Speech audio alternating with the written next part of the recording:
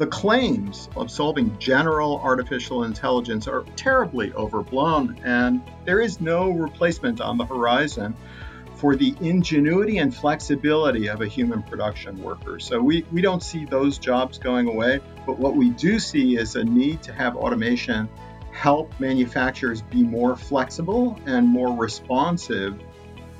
Most modern factories are neither dirty or dangerous, nor are they automated and lights out operations. Intelligent machines allow companies to meet the demands of mass customization and high product variability. What are the implications of the emergence of cobots and associated technologies for the future of work? How will they help companies manage the demographic transition to an older workforce? And how can companies take advantage of these new technologies without writing off their massive investment in previous generations of industrial automation? Welcome to the Managing the Future of Work podcast from Harvard Business School. I'm your host, Harvard Business School professor and visiting fellow at the American Enterprise Institute, Joe Fuller. My guest today is Patrick Sobalvarro, President and CEO of Veo Robotics.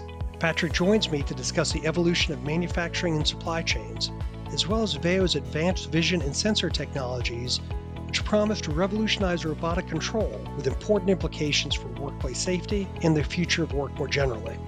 Patrick, welcome to the Managing the Future of Work podcast. I'm delighted to be here. Thanks, Joe.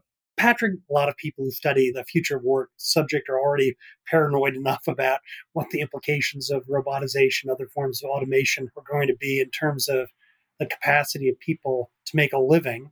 But could you tell us a little bit about Veo and specifically the idea of a collaborative robot, a cobot?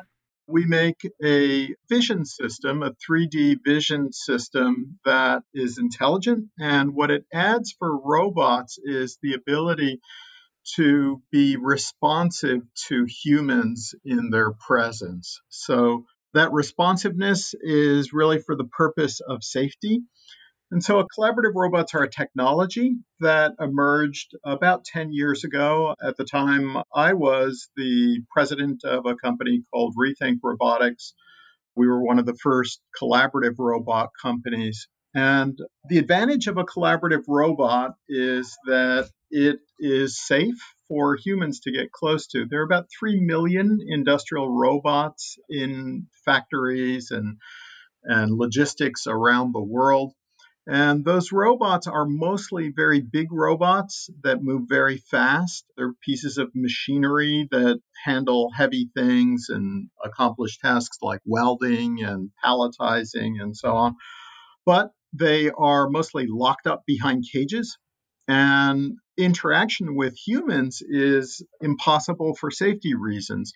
What we did at the beginning of the collaborative robot revolution, you might say, is introduce a new class of robot that was safe for people to be close to because they were so light and so weak in terms of how much power or force they could apply to something, that if they bumped into a human, they could just stop, power off, and the human wouldn't be injured. So that's what power and force limited collaborative robots, which are all the collaborative robots that are out there now, do. That's their principle of operation. So when you say that a robot had to be in a cage and that was a reflection of its interaction with humans, can you tell me a little bit more about what's going on there for our listeners that don't have a vision of what an auto plant or an aerospace plant looks like? Not all manufacturing is done in an assembly line fashion these days, but it is generally divided up into process steps. And those process steps for, say, a car might be put the doors on the car or put the seats in the car or the instrument panel or something like that. With a dishwasher or a refrigerator, they might be somewhat different steps. But those process steps are discrete, and there's also continuous flow manufacturing where you're making something like gasoline, but we don't really address that. But in durable goods and in a lot of consumer goods manufacturing, you've got these individual process steps, and some of them are performed by robots. For example, almost all welding in manufactured goods is performed by robots, and things like dispensing glue, just things that require a lot of constancy and a lot of reaching and so on. Those things are better done by robots than by humans.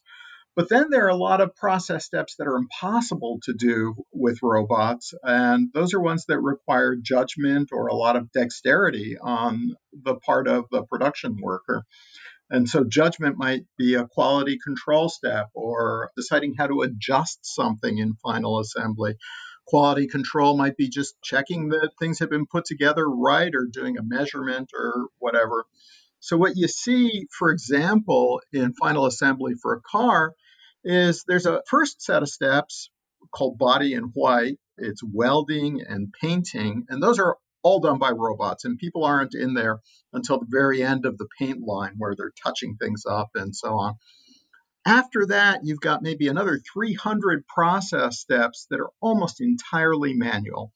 And people are moving around things like those doors or those seats with lift assist devices. And since the cycle for each process step is about 40 to 50 seconds, it gets very exhausting on a shift. And workers have to be cycled through process steps so they don't get repetitive stress injuries. So the caging of the robots is necessary because a robot, unlike what you might see on a TV show or in the movies, robots aren't smart. They're just machines that move from point A to point B. So you got to be careful. So, what's the value of creating a system like you're doing at Veo that allows these big phonic or ABB robots to be cage free, like a chicken, I Yeah. Well, if you think about the production labor workforce in really all major manufacturing economies, what you see across the board is that workforce is getting older. In some European countries, you're getting average ages in the high 40s, low 50s. And so the elements of the process step that involve moving heavy things, you might do that with a lift assist device. And a lift assist device is sort of like a manually operated overhead crane, but a small one. What our system does is it makes those big robots capable of being close to humans and being responsive to their presence. So we'll slow or stop them if they are moving too close to a human. And then the robot can position that instrument panel in the vehicle, for example, and the human worker can jump in and connect the wiring harness or drive the fasteners or do whatever requires human dexterity and judgment. And the robot is doing the heavy lifting. Another example might be positioning something at the ideal angle for a human worker to do work that is ergonomically optimized. Well, certainly one of the things we've seen here, our project at Harvard Business School, is that it's been harder and harder for manufacturing companies to attract the interest of young workers, and a lot of people entering the workforce or their parents or caregivers or their advisors think of manufacturing still as a dirty, dark, dangerous undertaking that may not be one with much of a future. It sounds though like this is in addition to addressing the physical aspects of work and reducing the prospect of injury or poor performance due to lack of precision, that it also probably leads for a more efficient design of work and has good economic rewards for the employers deploying it. We often say we'd rather not have a company than do something unsafe. But the primary economic imperative for a customer of ours is increasing productivity. And so, if you can reduce the time that it takes to do a process step, that marginal increase in your productivity really helps the bottom line tremendously. And, as we know, productivity increases are what lead to things like having a lot of teachers or a lot of healthcare workers. If you think about the United States in the early 1900s, there was a huge portion of the labor force that worked on farms. And there's a much smaller portion of the labor force that works on farms today, but we sure have a lot more healthcare workers and teachers. And that's a direct result of increased productivity in agriculture. There's also been increased productivity over the decades in manufacturing. So, what inhibits the deployment of technology like this? Because it sounds like a pretty compelling business case to deploy it.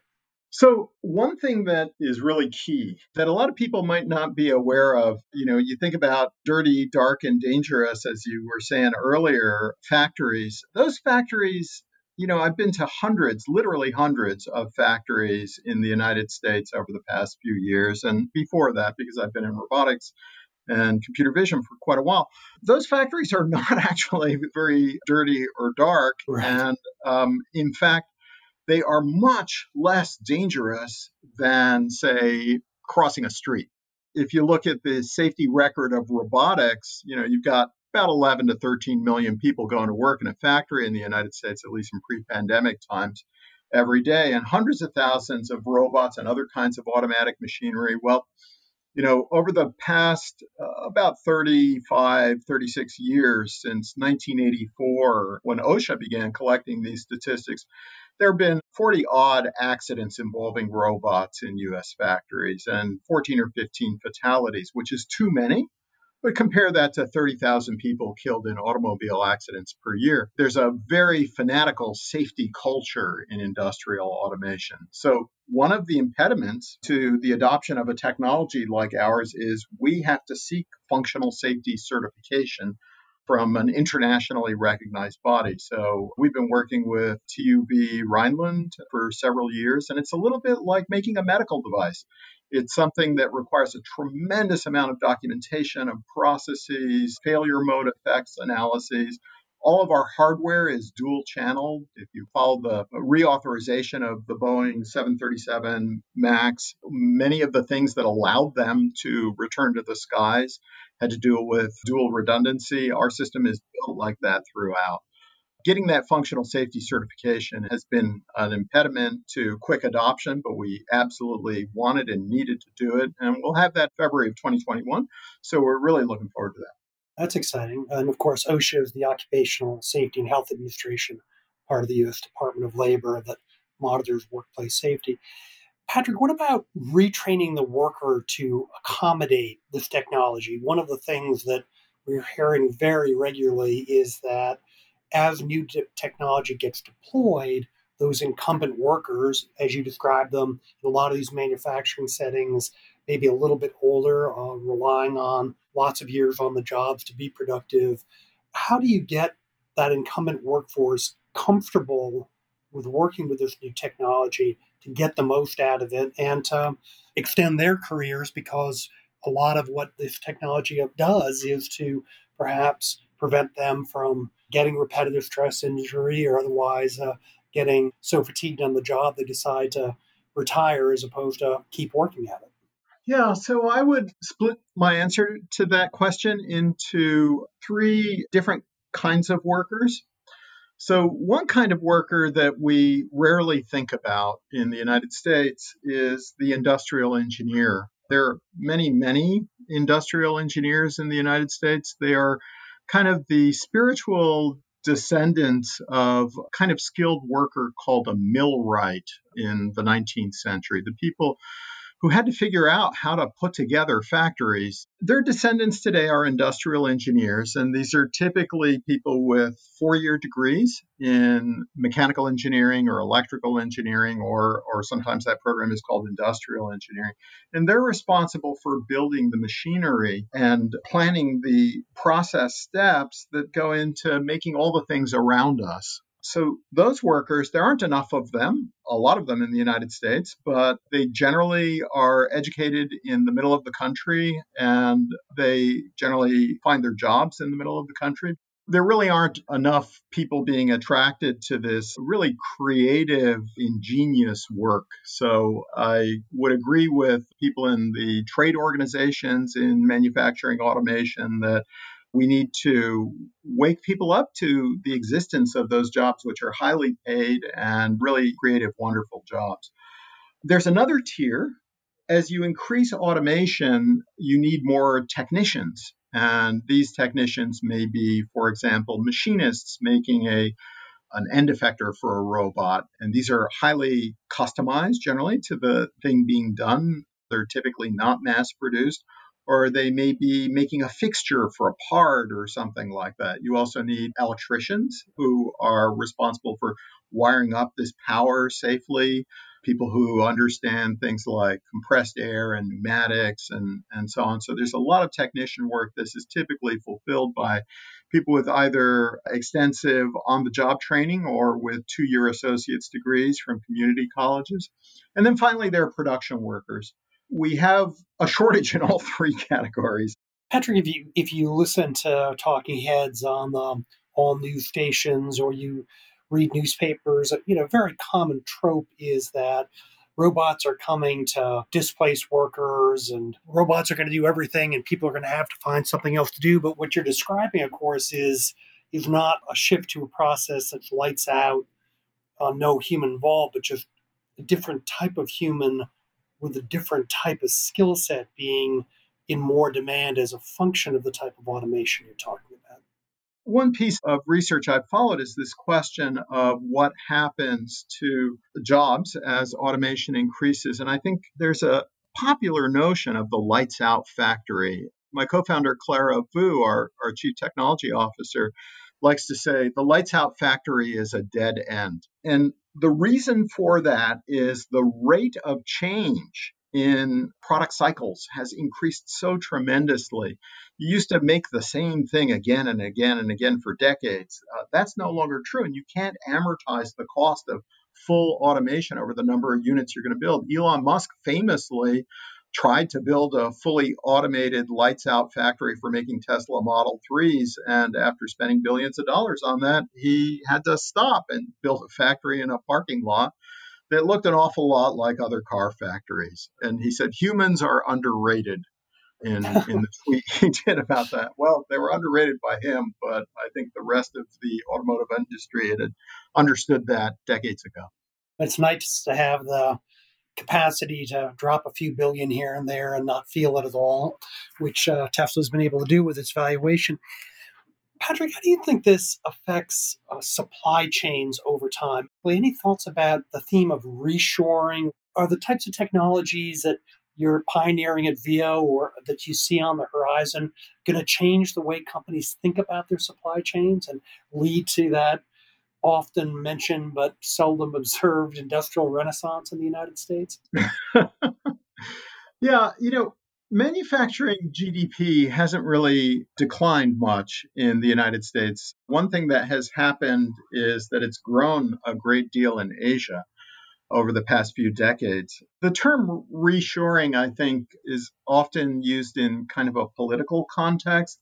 But if you look at it from an economic point of view, there are always reasons to move manufacturing closer to the point of demand. And those have to do with just being able to get products designed and delivered to customers in more quickly and less expensively. But if you're just looking for low production labor costs, you also suffer from a longer supply chain. Things have to move by container.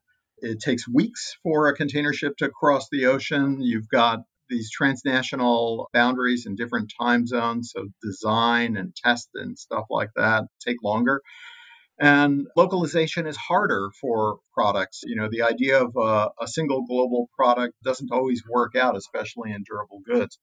So if you think about what's happened over the course of the pandemic and the trade conflict, you've had a series of supply shocks that have hit manufacturers, and they've simply accelerated this trend to move manufacturing closer to the point of demand. Well, so you've been in industrial automation for your entire career. You're leading one of the very innovative companies that's going to get the technologies that are already deployed and make them more productive. If you can dust off your crystal ball, how do you see manufacturing evolving in the next 5, 10 years? And what types of technologies are on the horizon that you're excited about?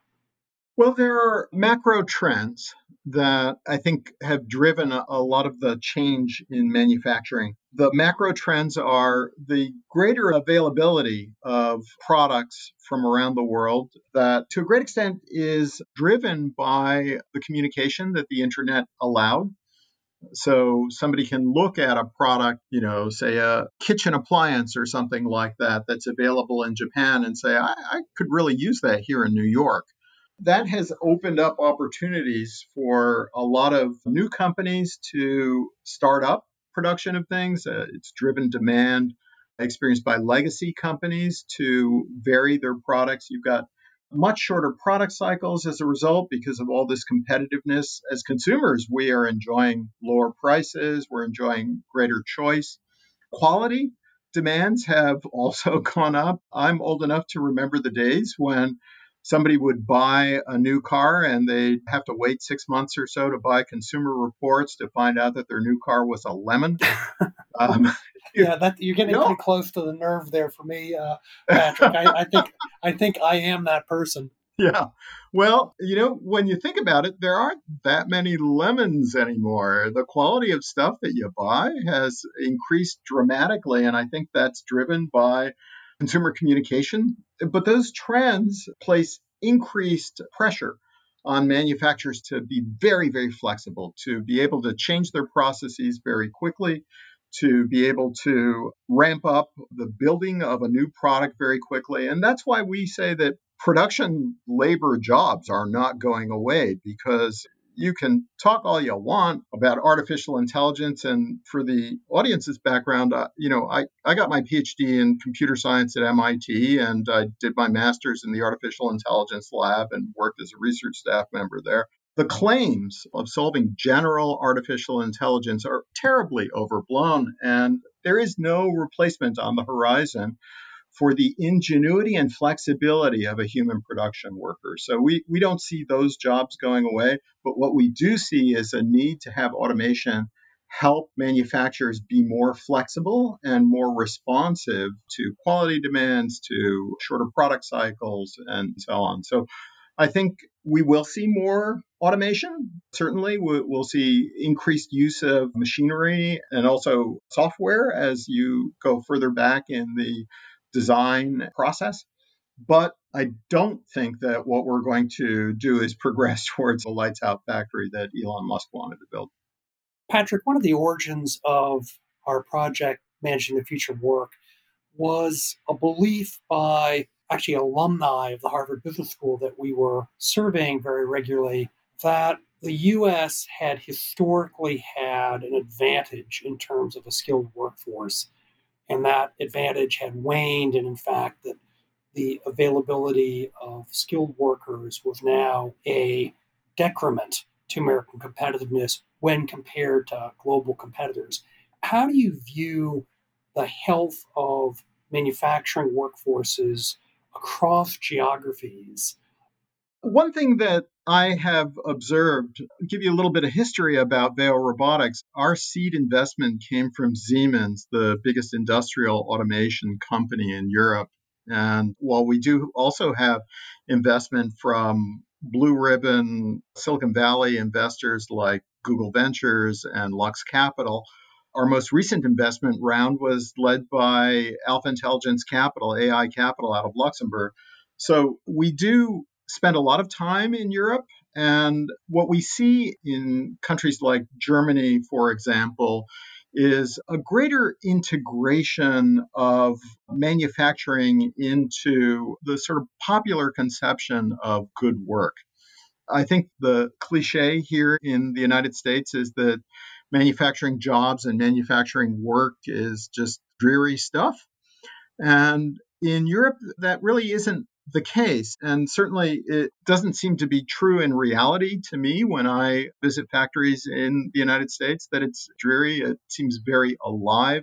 And those jobs do pay better than being a barista at Starbucks. So I think there is, from top to bottom in Europe, you see vocational education all the way up to PhD level studies that concentrate on manufacturing and manufacturing technologies. And I think that's led to a kind of healthier pipeline of skilled workers coming into the sector in Europe.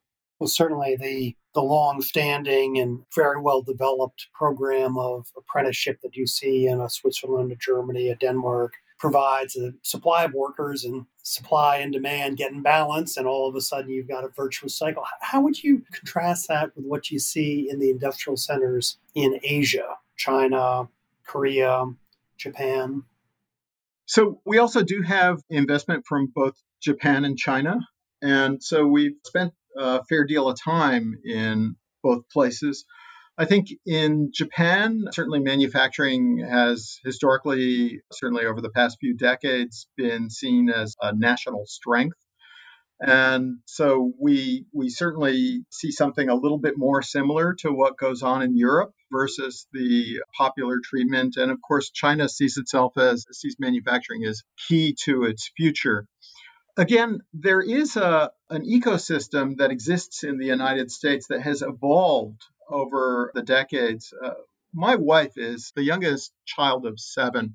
Her father fought in World War II, came back, and the high school education became a skilled sheet metal worker. And his union provides training at community colleges, 2-year programs. That sort of thing, unfortunately, has died out to some extent in the United States. Community colleges still fill a crucial need in bringing skilled technicians and engineers to the workforce. But I really do think in order to maintain a healthy manufacturing sector in the United States, we need to support these institutions. And I would not minimize the effect of the sort of cultural treatment of manufacturing as something that happens in the flyover states and a dreary occupation. I wouldn't minimize that because these really are actually great jobs. They're super fun. These factories are fascinating places. And I really wish we'd get beyond that in the United States. We've certainly heard that from more than one CEO in industrial sectors in the U.S. complaining that between the way manufacturing is portrayed by everyone from educators to kind of social leaders and on the media, that it's no wonder that aspiring workers are reluctant to pursue those careers.